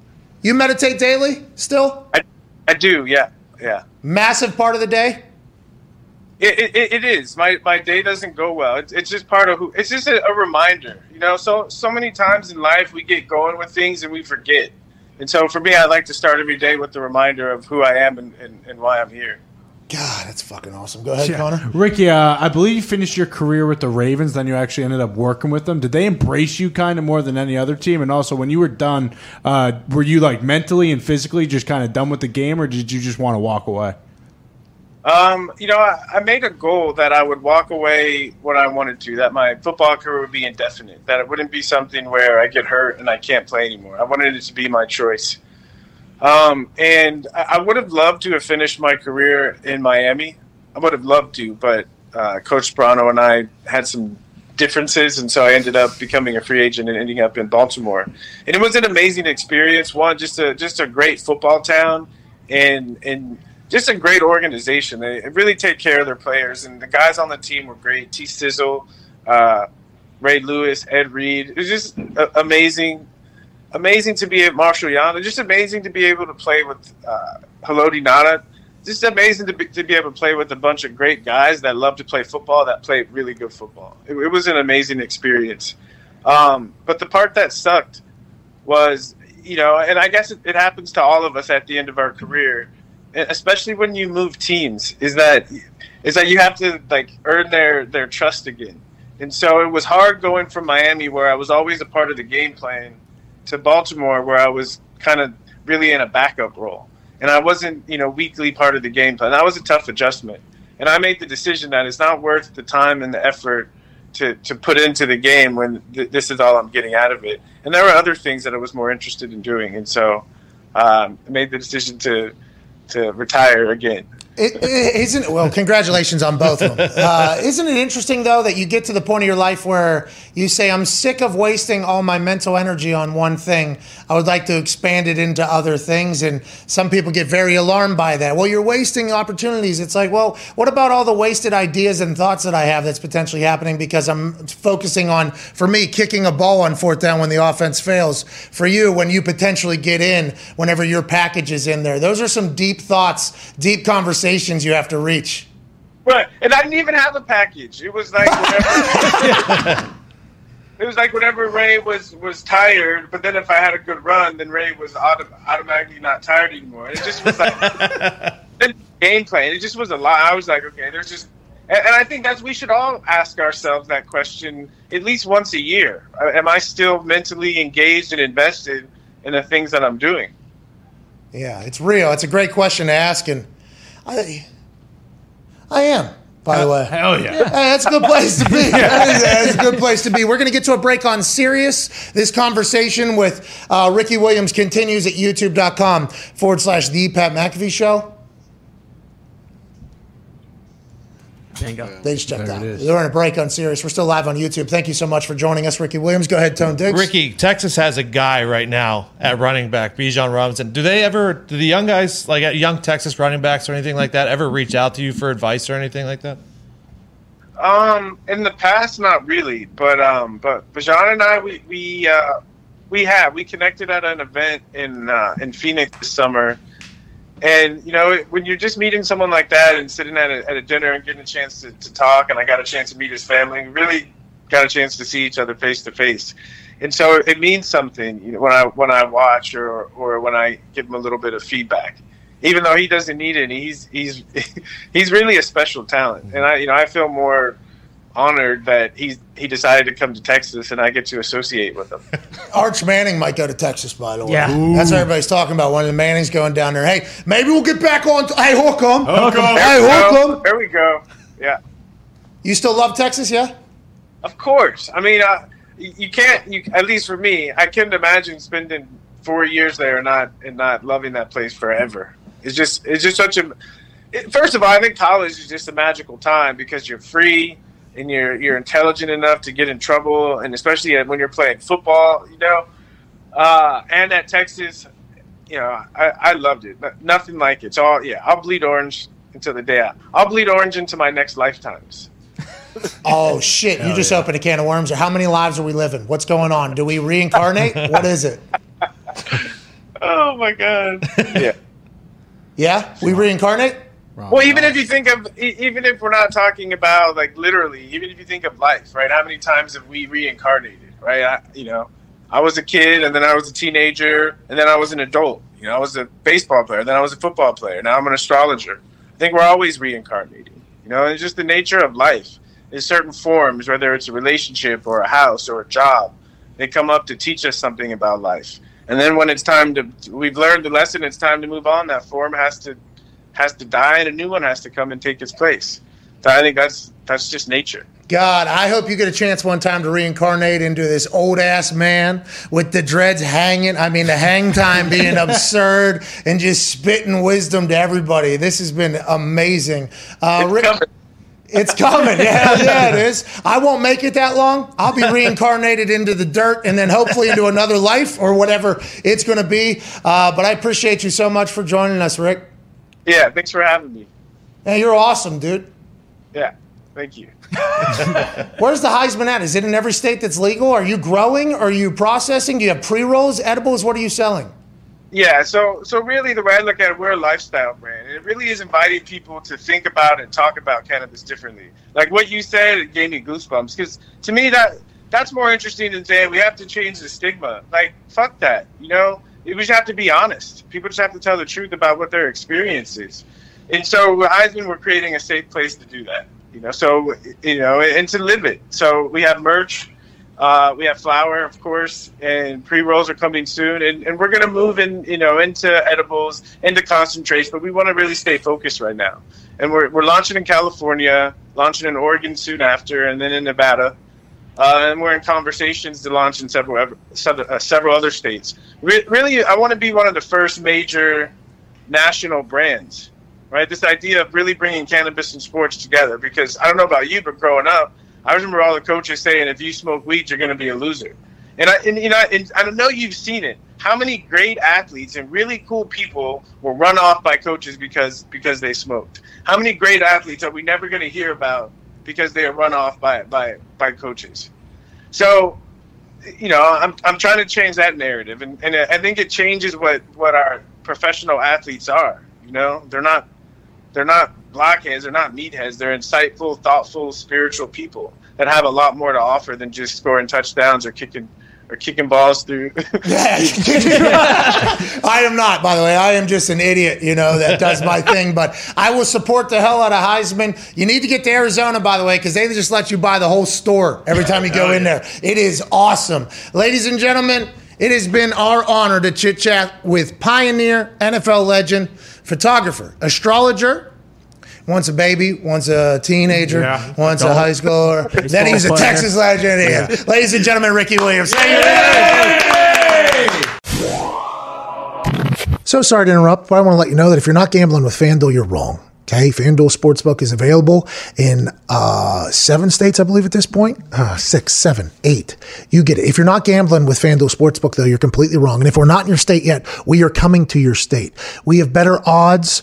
We have a much easier to use app. The convenience is next level. The people at FanDuel actually refund people when they shouldn't refund people, giving back hundreds of millions and millions of dollars to their users. FanDuel Sportsbook is the best sportsbook going for a lot of reasons, most of them what I just said. We are very thankful for our partnership with FanDuel, obviously. There are so many different ways to win. There's more things to bet on. Their boosts seem to always hit, which is just fucking themselves over time and time again. We love the hell out of FanDuel Sportsbook, and you will too. If you haven't used it yet, use it now. Also, there's fantasy on there, daily fantasy, and free-to-play games where you can win money. Shout out to FanDuel, shout out to you. Let's get back to the show. Joining us now, ladies and gentlemen, a man who joins us every single Monday to overreact alongside of us and point out some things that maybe we didn't see. His tweet last night was definitely cyberbullying and a spotlight on it. Ladies and gentlemen, at Darius J. Butler. What's up? What's up, fellas? What's up? Why did you bully Russell Wilson last night, dude? What's that all about? Jeez. I mean, that was some corny shit, man. It was. But, I just threw a joke out there. I mean, people on Twitter are mean, man. They took it a little too far. But it's part of it, man. Russell knew what the hell he was doing. That's part of his whole shtick. I remember seeing him mic'd up one game. And as players, everybody knows when you're mic'd up. You go to, hey, I'm the feds today. But he just, takes things a little too far. But the huddle was over the top. The drive was cool, but that huddle, man, that was just over the top. Man. Dude, he took a full knee and it was da-da-da. He didn't even say the real call. And the goddamn Skycam was basically in there listening to it. And they had to decide. They had to decide whether or not they let that out. Because they could have edited that, the huddle, the initial huddle to lead off the 2-minute drive. They could have started with the first down. You know what I mean? The first down there. But him doing that was unbelievable. Why wouldn't he say it just a full call? Why would he fake a call? Because he didn't want to give anything away. He knew Skycam was potentially potentially listening. But he's not new to this. I think he's like that all the time, to your point. After watching his mic'd up, the whole, he was actually saying on the sideline the movie quotes, to his teammates while he was mic'd up in actual games. And I think my first reaction was, I wish I could be this guy's fucking teammate. Just how is this all day, every day? There's no way he's like this. I think he is potentially always like that. So I guess that fits the narrative of coin toss too. Yes. Yeah. Thank you. People not happy about that. Multiple overtime games. He also ran onto the field when DK Metcalf fumbled. Jeez, bro. What is his deal? I liked him after Monday Night Manning. I think I love him now. Loved him. After that, I said I'm not going to say another bad word about it. But the huddle thing, I don't have a problem with the coin toss thing. Whatever. I know Gino's usually their coin toss guy. Maybe they switch roles. They talked about it. No problem there. But it's Russ, man. It's his first game missing. Maybe he's just football junkie. He's just missing. Don't know what the hell to do with himself. Yeah. But that was a little much, man. And maybe there for a long time. You know, if you don't use it, you lose it. True. True. You know what I mean? Yeah, that's a good point. Maybe he thought about that because he wasn't going to get to play again. Let's move on and talk about something else. Steelers get a big win about it. Yeah. Hey, Hawks cover. Steelers win.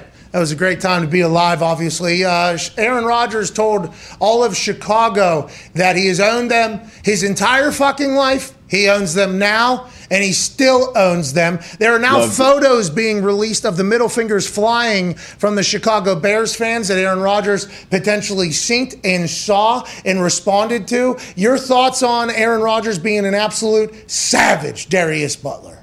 I mean, love it. I loved every second. You usually only see, quarterbacks do the PC stuff, especially a quarterback of, his caliber. You see him, more along the shit that Russ does. So to see a guy, really just let it fly. And I thought he made the whole, saw somebody in the crowd throwing the bird. So I thought he made the whole shit up. I'm glad pictures actually came out. Just now, by the way, that's us seeing it for the first time right there, actually. We had heard that they're there. There's one that appears to be a little tinier, a little thicker middle finger down there to the left. Up here to the right seems to be a little bit thinner, a little bit of a little bit more loose look in there. Whoever it was, he said it was there it is. He's giving him ice. Oh, because he was maybe going to stop.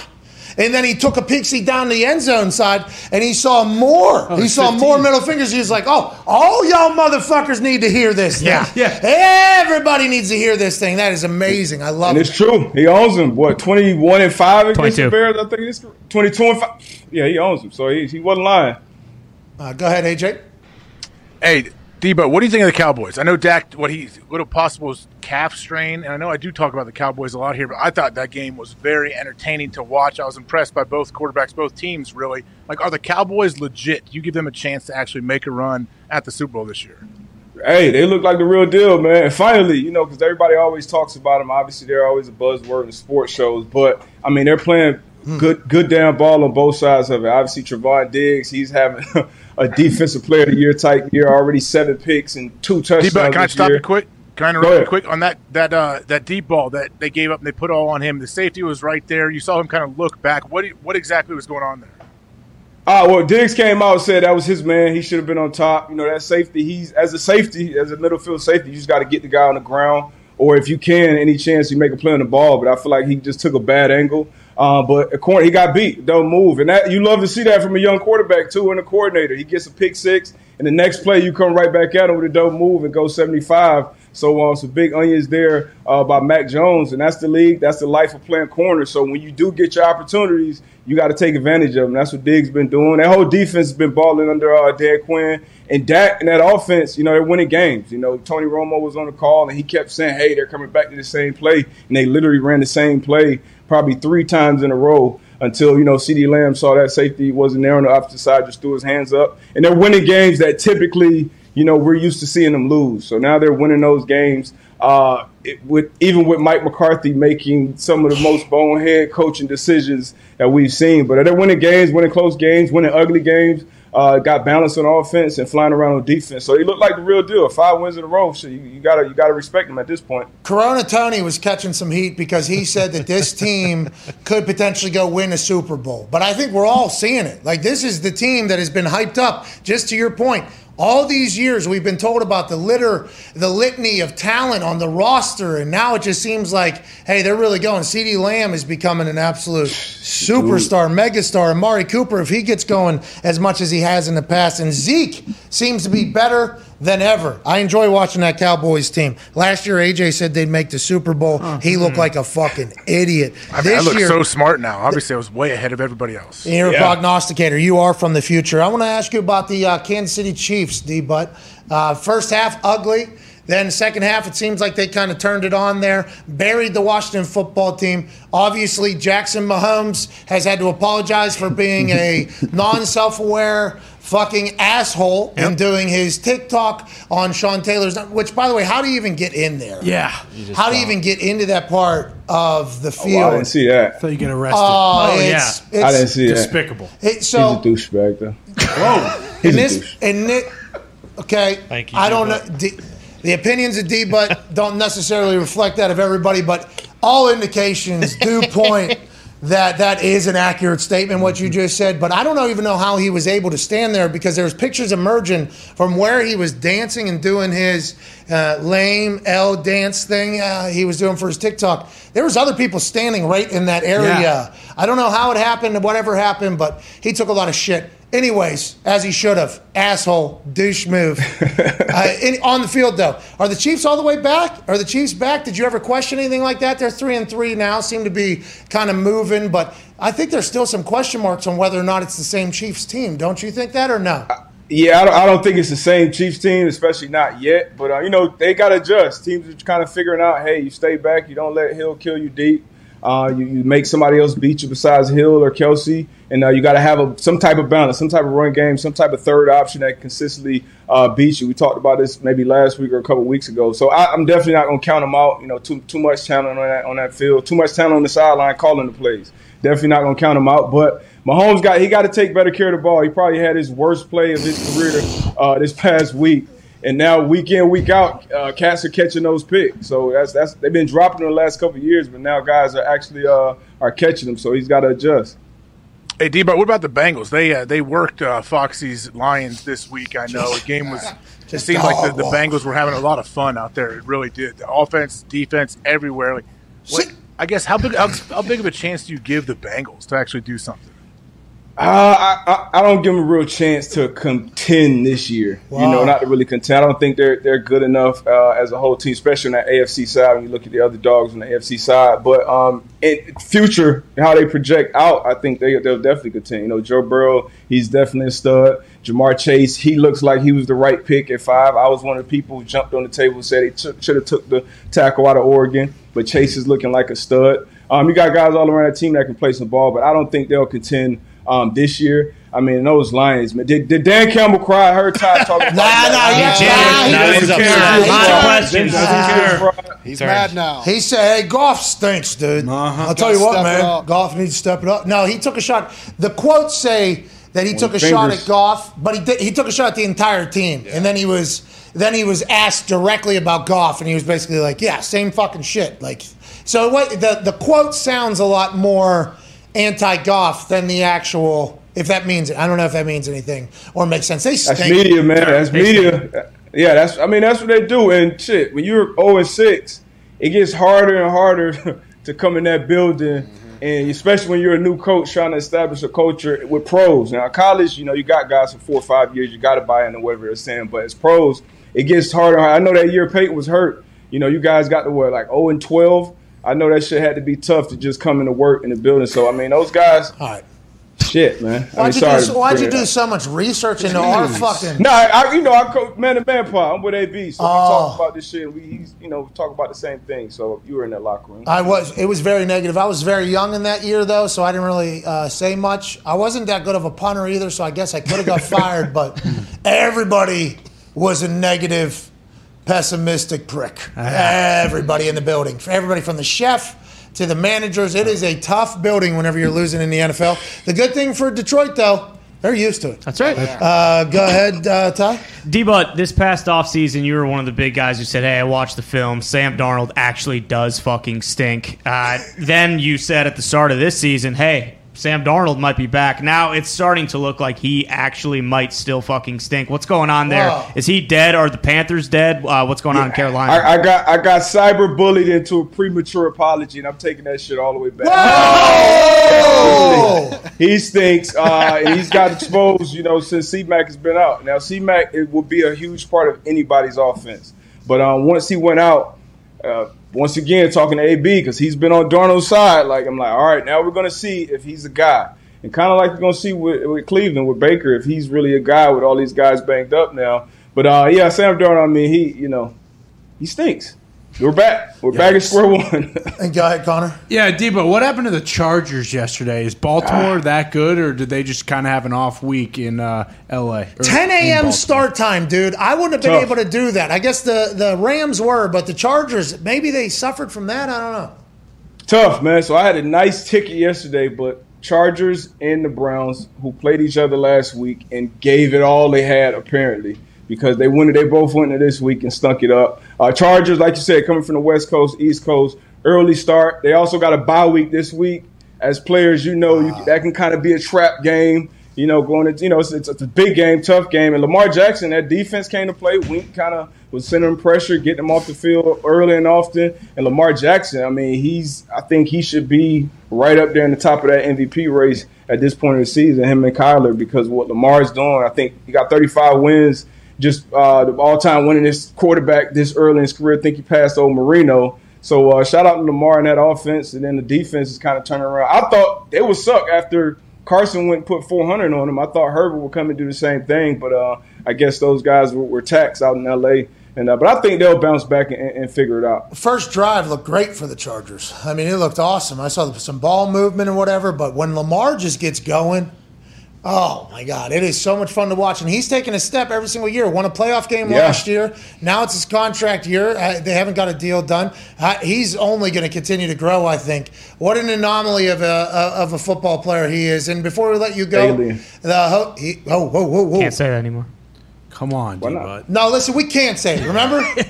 Because Okay. Demi Fuck, Lovato. who's Demi? Well, because hey, Demi, listen, I appreciate you taking a stand, okay? What they have been able to do in their particular life, representing for different communities is awesome. I think they should be congratulated for that. But until they speaks to a goddamn extraterrestrial, and I hear that the beings that are flying the UFOs are offended by the word alien, we will continue to use them. Elon Musk is an alien. Yeah, That's right. Tom Brady, potential alien. Yep. Agreed. Oh, yeah. No doubt about that. Lamar Jackson, potential alien. Yeah, it could be. Aaron Rodgers, potential alien, who owns Chicago. Last thing before we let you go, host of the Man to Man podcast, and also D-Butt joins Pro Football Focus on Whoa. their game day show. Let's go. Come on now. Got to go and talk some sense to those analytics guys Thank sometimes, you. man. Yeah, they're running rampant. I think right now we have a little bit of a problem because analytics can add to a narrative, but I think sometimes they're potentially run in the opposite direction because for every analytics and stat, what is there? There's an equal and opposite one, just like everything else that potentially happened. Should be talked about. Who knows? It's an additive. Tonight, though, Bills in Nashville against the Titans. What are your thoughts, D-Butt? I like the Bills win, Bills to cover, man. They've been playing great ball on both sides of it. Josh Allen, he looks phenomenal. He's another guy who could be in that MVP conversation. And I don't trust Tannehill. I don't trust Tannehill in the big stage, big game. Derrick Henry's obviously a workhorse. I think Julio's back tonight too. Yep. So maybe he can give him some juice. But I got to go with the Bills, man. They're too hot right now. Back on prime time. And I think they handle business tonight. Darius has AJ Hawk's internet here to the end of it. That's okay. He's got the Oh, Bills. man. We got the Bills -6. D-Butt, we appreciate you, man. Good luck being dad of the year, which every single day, by the way, picks his kids up from school. That's right. Just a fucking savage. Ladies and gentlemen, Darius Butler. Appreciate it. Can't thank you enough for listening. Hashtag End of Pod Squad. Take a picture where you're listening at. Continue to win some free merch as Ty scrolls through Twitter. We're back tomorrow with Aaron Rodgers Tuesday. Big thanks to Ricky Williams, the legend, Darius Butler, AJ Hawk, all the boys, and all of you. You're the greatest humans on earth. We'll see you tomorrow for Aaron Rodgers Tuesday. Ty, please play some independent music and propel these beautiful people into a great Monday night as the Bills cover against the Titans, I think. We'll see. See you tomorrow.